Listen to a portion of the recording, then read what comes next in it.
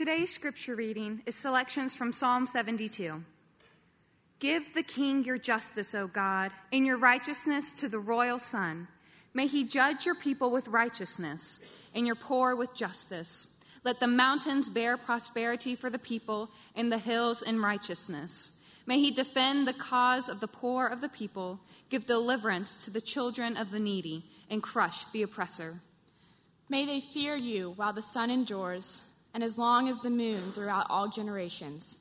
May he be like the rain that falls on the mown grass, like showers that water the earth. In his days may the righteous flourish and peace abound till the moon be no more. May he have dominion from sea to sea and from the river to the ends of the earth. May desert tribes bow down before him and his enemies lick the dust. May all kings fall down before him, all nations serve him. For he delivers the needy when he calls, the poor and him who has no helper. He has pity on the weak and the needy and saves the lives of the needy. From oppression and violence he redeems their life, and precious is their blood in his sight. May his name endure forever, his fame continue as long as the sun. May people be blessed in him. All nations call him blessed. Blessed be the Lord, the God of Israel, who alone does wondrous things. Blessed be his glorious name forever. May the whole earth be filled with his glory. Amen and amen. The word of the Lord. Thanks be to God.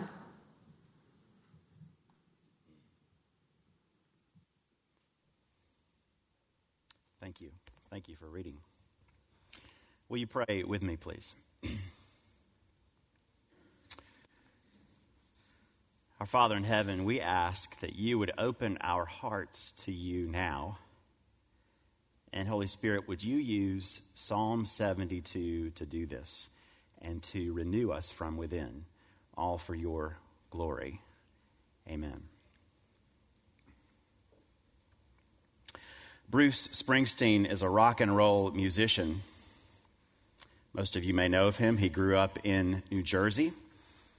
He says when he was 7 years old, he went into his living room one night. He walked up to his parents' television, this black and white tube giant television. He turned it on, and on came the Ed Sullivan Show. He watched a man perform on the Ed Sullivan Show.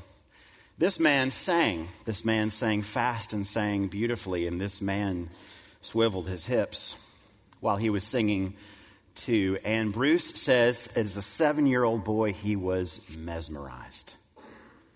And he says that in that moment, he turned to his mom and said to his mom, "Mom, that right there is what I want to be. That is what I want to become for the rest of my life." And he never forgot that moment. When you were young, I wonder who you looked up to. Maybe it was Elvis Presley, as Bruce Springsteen did. Maybe it was somebody else you saw on television, somebody you wanted to be like in every way. And maybe you're young here, and you right now you're looking up to somebody that is an athlete or a musician or someone like that. When I was young and a little boy, my dream was to become a man who lived here in Atlanta. His name is Dale Murphy. Atlanta Braves baseball superstar Dale Murphy. He was my hero when I was a little boy. I wanted to hit the baseball just like him, and I wanted to be kind and caring just like him too.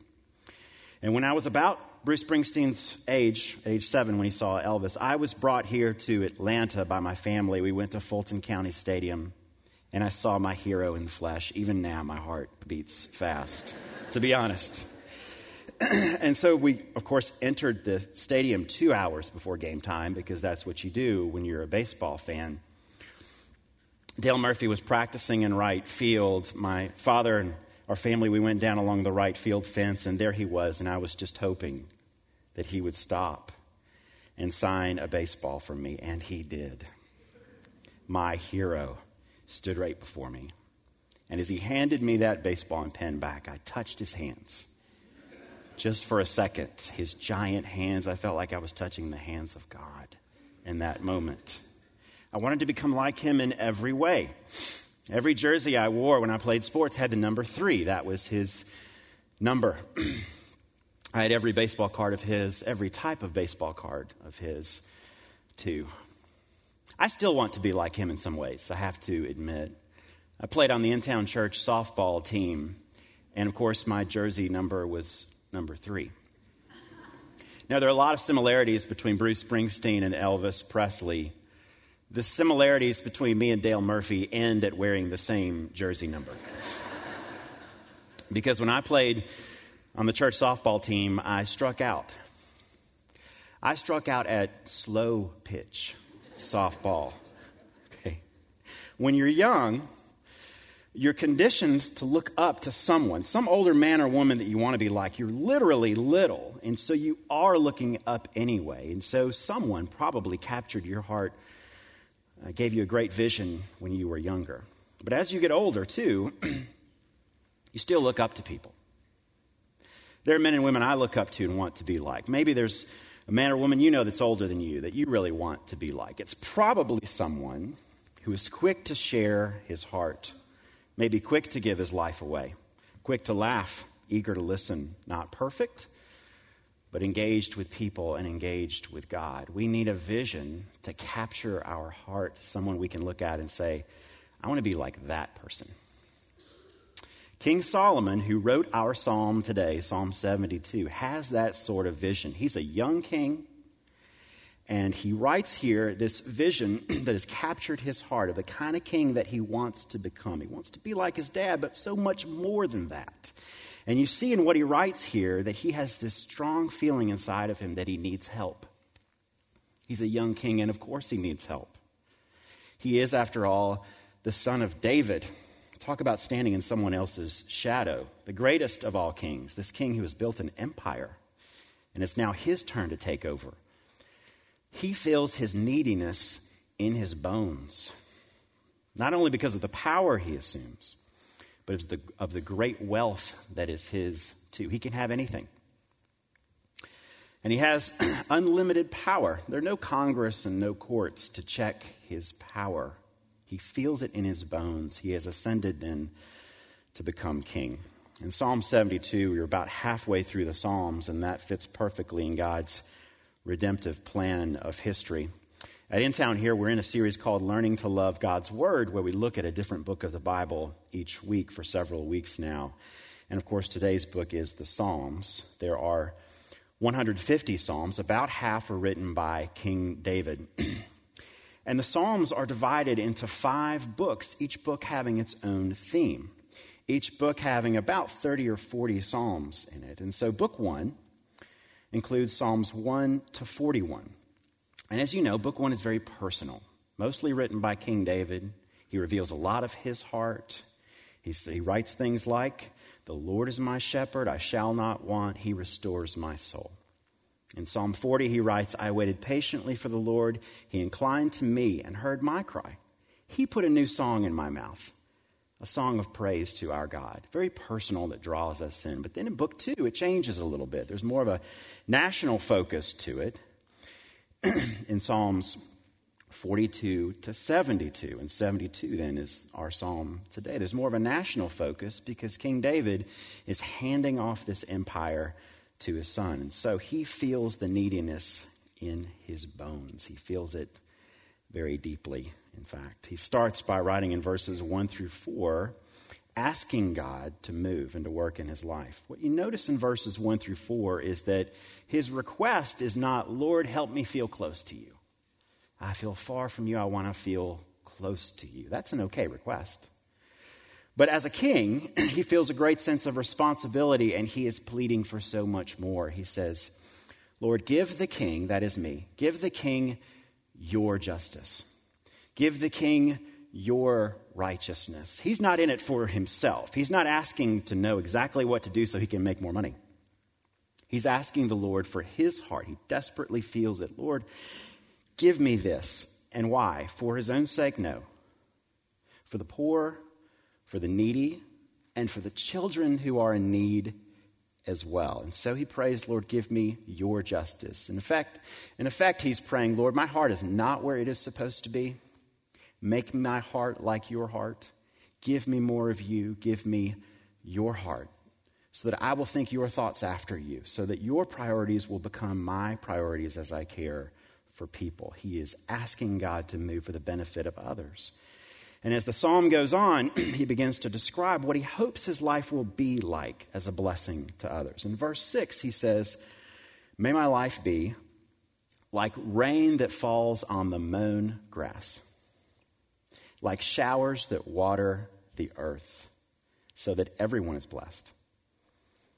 Later in verse 16, he says, "Oh, may there be abundance of grain in the land. On the tops of the mountains, may that grain wave. May its fruit be like Lebanon. May people blossom in the cities like the grass of the field." Lord, this is not just about me. And so he accesses these metaphors from nature in pleading with God. It's not that he just wants to know what to do.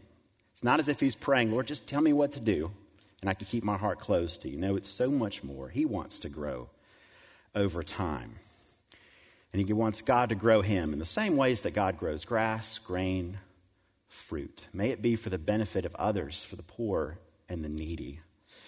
This sort of picture is also in Psalm 1.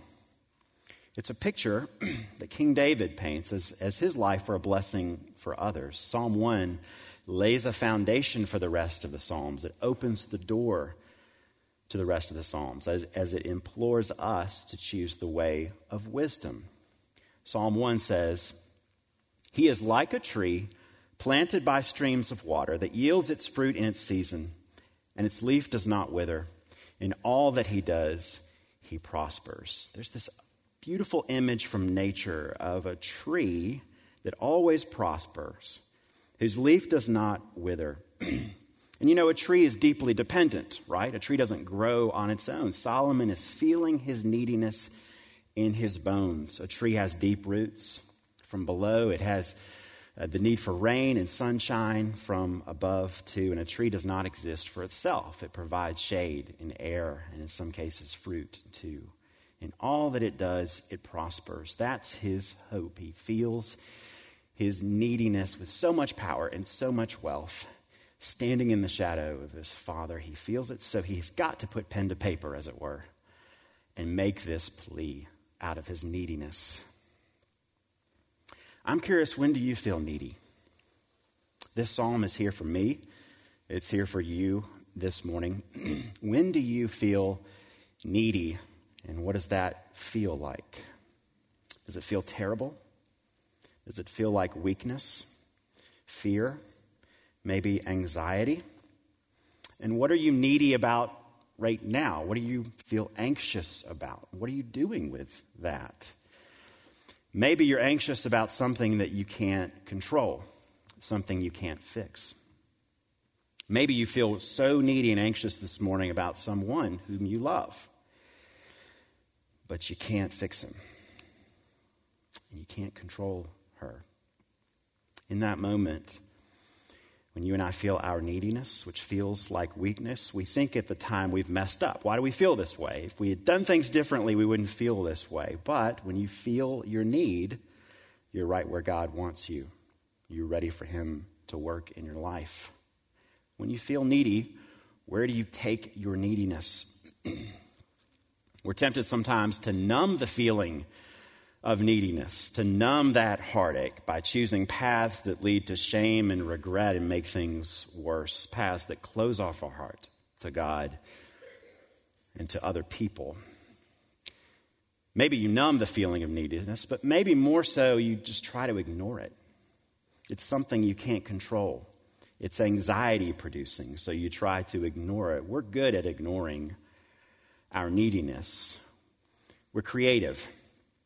One way to ignore your neediness is to work constantly, to stay busy 7 days a week, to pour yourself into where you are competent and where you know the likely outcomes. You don't have to take any risk in opening up your heart to others and to God. But there is a better way. There is a better way that leads to growth. And we must choose not to ignore the full weight of our neediness so that we will long for God. God can do something with your neediness. Last year in Michigan, David Mazurek decided to do something with a large, heavy stone that he owned. He bought his farm not that long ago, and with it came all sorts of things, a barn, a house, a giant rock.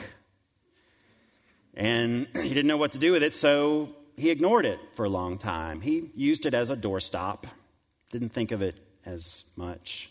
And every day he walked through that doorway to go outside, not even looking at it, ignoring this heavy rock.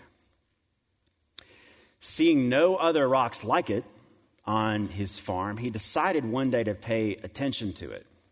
So he leaned over, he picked it up, and he noticed that it was very heavy, 22 pounds. A little bit bigger than a soccer ball with a lot of jagged edges. And he thought he would finally do something with it. So he carried it to an expert. He drove to Central Michigan University with his truck, drove up to the building where the professor of geology worked, got in his truck, carried this giant stone into the geology building, found this expert, and plopped it down on this table in front of her. And he said to her, "I don't know what to do with this. Can you do something with it?" And the expert said later that she knew within seconds of seeing this rock that it was special, and she knew that he had no idea how special it was. This dark brown, 22-pound rock with streaks of royal blue and auburn orange is a meteorite. In fact, it's a meteorite worth over $100,000. But David had ignored this rock for years. When he looked at it, he saw something to ignore. But when he handed it over to an expert who could see what he didn't see and who could do something with it, everything changed. In the hands of an expert, what he ignored for years was seen to be an object of extraordinary value. And that is the case with your neediness. Your longings, your neediness that you try so hard to ignore, in the hands of an expert is something of inestimable value. Your neediness is the path. It's not the obstruction, it is the path to change and to spiritual growth. And God implores you through Scripture to hand over your rock of neediness to Him. He says, "Cast all your anxieties on me because I care for you." In Psalm 55, he says, "Cast your burden on the Lord and He will sustain you." Hand over your neediness to an expert who knows what you don't know and can see what you don't see. And He will draw you deeper into His love through it. And when you don't ignore this feeling of neediness or try to numb it in ways you regret later, when you turn to God honestly with your neediness, you notice things about your life begin to change. Your prayers start to change in small ways too. Your prayers for help don't stop at, "Lord, fix this. Lord, can you just fix him? Can you just take away this pain?" Your prayers begin to go a little bit deeper when you open up your heart to Him and hand Him your neediness. Certainly, you do continue to ask God to be at work, but God uses your neediness to lead you to desire more of Him, and your prayers begin to change. You begin to ask more of Him through the pain, to ask for His heart of wisdom, heart of peace, and heart of justice as well. The Psalms are a great help to us in this. The Psalms help us by defining for us what we feel. They help us in clarifying for us what we feel and what our need is. How often is it you go to God in prayer and you're not sure what your need is? You feel 1,000 different things and they're hard to untangle. You go to Him and you say, "I don't know what I feel. I don't even know what to pray for." The Psalms are so helpful, though, because they put words to our deep feelings. The Psalms help pull out these feelings. They help us understand our rock of neediness that we try to ignore. Has it been the case for you? You've opened up the Psalms. You don't know what you're feeling exactly. You feel something really strongly. But what's been written on that page pulls it out of you. You think, that's exactly how I feel. I want to take that to the Lord. Maybe it comes from Psalm 6, where it says, I am weary with my moaning. My eye wastes away because of grief. And you think, Lord, this is what I feel. Will you help me? Or from Psalm 88, where it says, my soul is full of troubles. I cry out day and night. My eyes grow dim through sorrow. The Psalms can describe so clearly the anguish we feel and our neediness, but sometimes the Psalms are just great in describing where you are right now in relation to the Lord.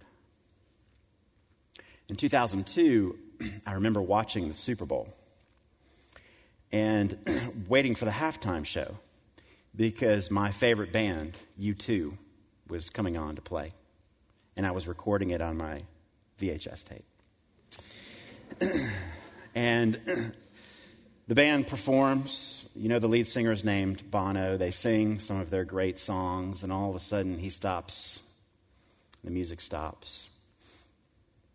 And Bono walks to the middle of the field. It's just him with a microphone and a spotlight on him. And he starts talking. Now, of course, there are maybe 100,000 people there. They say there are hundreds and hundreds of millions of people watching around the globe waiting for him to rock, and he just stops. And he stands there, he holds the microphone, and he looks up, and he says, "Return, O my soul, to your rest, for the Lord has dealt bountifully with you. For you have delivered my soul from death, my eyes from tears, and my feet from stumbling." And as he's saying this, I had the thought, that's exactly what I feel. At my stage in life, at my age, with my challenges right now, what he is saying is exactly what I feel. Now, what I didn't know until later is that he is just standing there quoting Psalm 116, which is now my favorite psalm. The Psalms help us put words to our neediness. The Psalms pull it out of our heart so that we can then hand it to God. This helps us hand over our heart to God and then to be open to Him. We hand our heart to this expert who knows what to do with it. So Solomon feels his neediness, and by the Holy Spirit, we're challenged to feel out the full weight of our neediness too, for something better. For something much better. Solomon's vision of a king is one who's not in it for himself, but who works and labors to bless other people. We see that in Psalm 1. This king is like a tree firmly planted, growing fruit that is a blessing. As King Solomon continues in this Psalm 72, in verses 8 through 11, he describes a different kind of king, a fierce king who fights too. I'll paraphrase verses 8 through 11, which says, "May the king's reach extend from sea to sea, from the river Euphrates to the ends of the earth. May his enemies lick his dust. May the coastlands," which means everywhere, "may everywhere honor him. May the kings of Sheba and Seba bring him gifts. May all serve and all worship him." In verses 8 through 11, you have this picture of a king who fights for his people, which is a mirror image of Psalm 2. Psalm 1 and Psalm 2 work together as a gateway, a door opening to the rest of the Psalms that help to make sense of the rest of the Psalms. They work together in this way. Psalm 2 describes a king who breaks his enemies. And blessed are all who take refuge to him. Psalm 1 is an invitation to wisdom through deeper relationship with God. Psalm 2 describes this king who breaks apart our enemies and he provides refuge. Solomon goes further in verses 12 through 14. Now he really expands what he hopes for.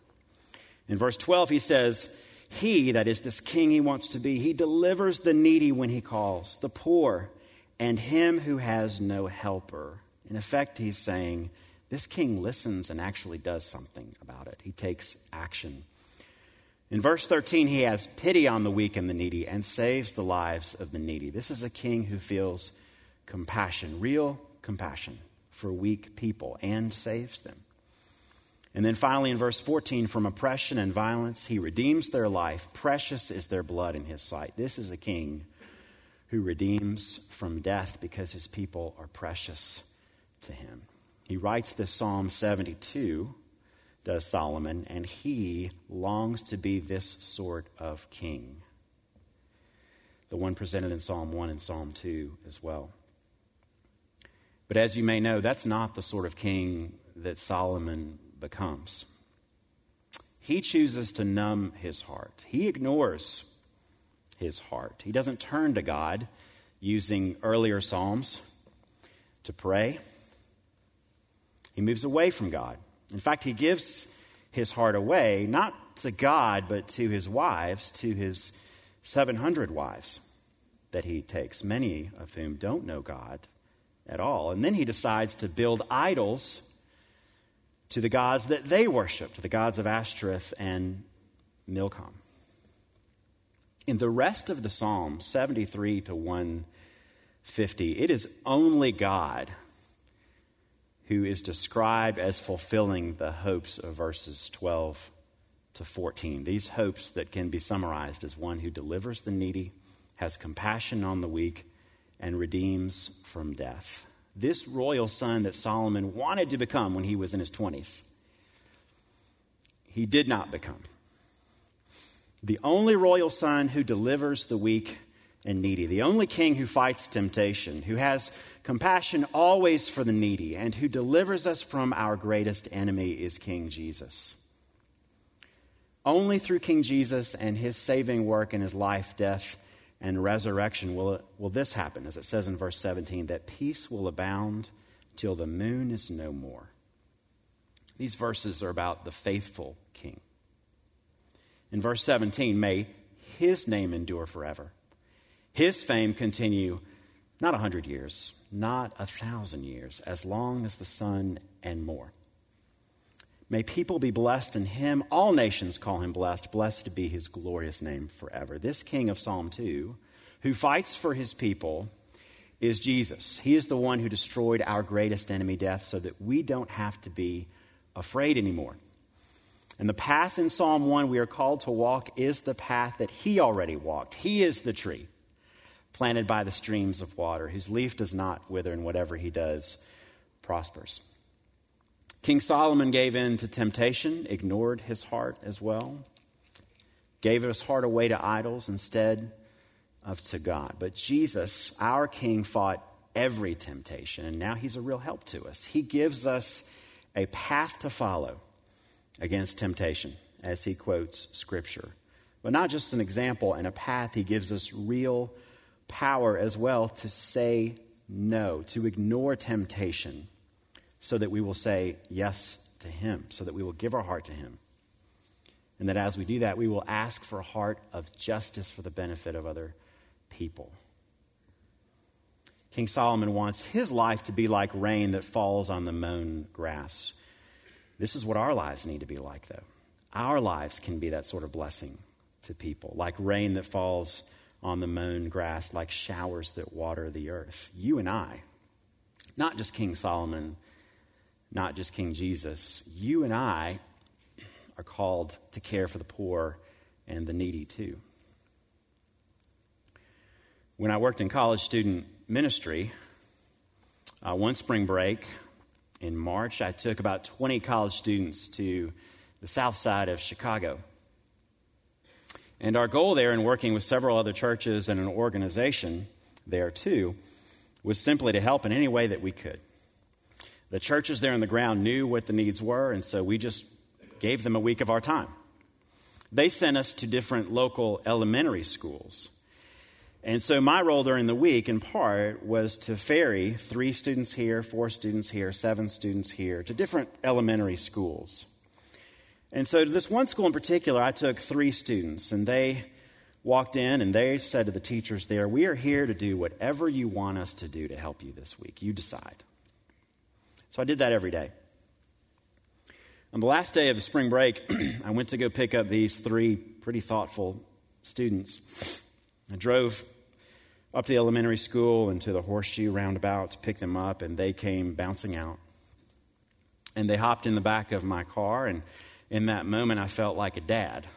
And so I joked with them, and I said, well, kids, how was school today? And they laughed, and I did too. And I asked them about what they did, and they began to describe that as they spent time with these students all day. And then I said to the three students in the back of my car, I said, tell me, what are these elementary school students, what do they want to be when they grow up? Did you ask them that? What do they look ahead and think, man, that's what I want to be like. That's captured my heart. Who do they want to grow up and be like? And at that moment, the car got really quiet. Now, these are three kind of bouncy, vivacious senior girls, but it got quiet. And then one of them spoke up and said, well, we asked them what they want to be when they grow up, and they all gave the same answer. They all said, we just want to get out. We just want to get out of our neighborhood. Go somewhere else, anywhere else. These kids, they don't have the space to dream. And it was in that moment I realized a couple things. I've been told since I was a boy that, Andrew, if you work hard, you can do anything. And for me, that's largely been true because I've had just a wealth of opportunities. But these kids don't have the same kind of opportunity. Now, I mention that to say that our vision at InTown, which is how we fulfill our mission to love our community to life, our vision explicitly includes cultural engagement. Engagement in culture is a broad term because culture is a very big term. But it certainly means not withdrawing from culture, not turning a blind eye to those who are poor and needy. As you ask God to give you his heart, as you bring your neediness to him, let's have our prayers be like Solomon's here. Lord, don't just draw me close to you and make me feel like I'm close to you. Do more than that. Give me your heart of justice to fight for the poor and the needy so that I would be a blessing to those around me, and change me through it, Lord. Well, I mentioned Bruce Springsteen at the start of our time and him staring into that giant, heavy television, wanting to be like that guy, wanting to be like Elvis, saying to his mom, Mom, that's who I really want to be like. 20 years after that, Bruce Springsteen was traveling the country, a superstar, and he played a concert in Memphis. And this is the mid-'70s, and he'd never met his hero, Elvis. So he played his concert, and he drove to South Memphis, the Whitehaven area. And he drove up to Elvis's house. He was actually dropped off. And he stood on the sidewalk outside of a stone fence, not really knowing exactly what he would do.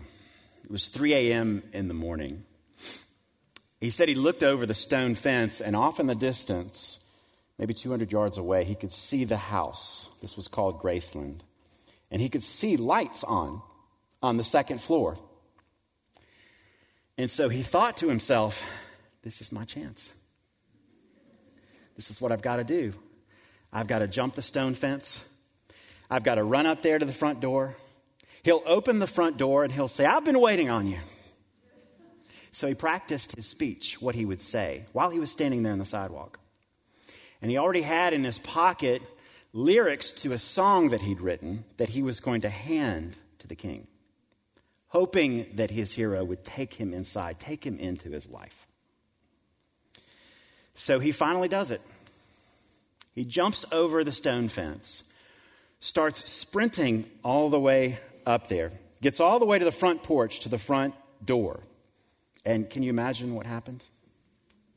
The door doesn't open. Security comes.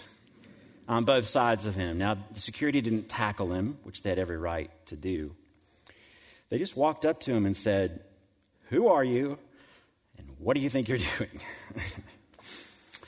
And Bruce frantically starts giving some of his speech, but the speech was written for the king, not for them, and he's not sure what to say. And the security personnel looks at him and says, "He's not even here. Elvis is not here. He's in California." And Bruce is devastated, because the king would die a year later, and he never met his hero. Now, I want you to imagine with me for a moment a different scenario, a different possibility. And in fact, the way the story should be. Imagine the king is in his house, and Bruce jumps the stone wall and starts running, sprinting up toward the house.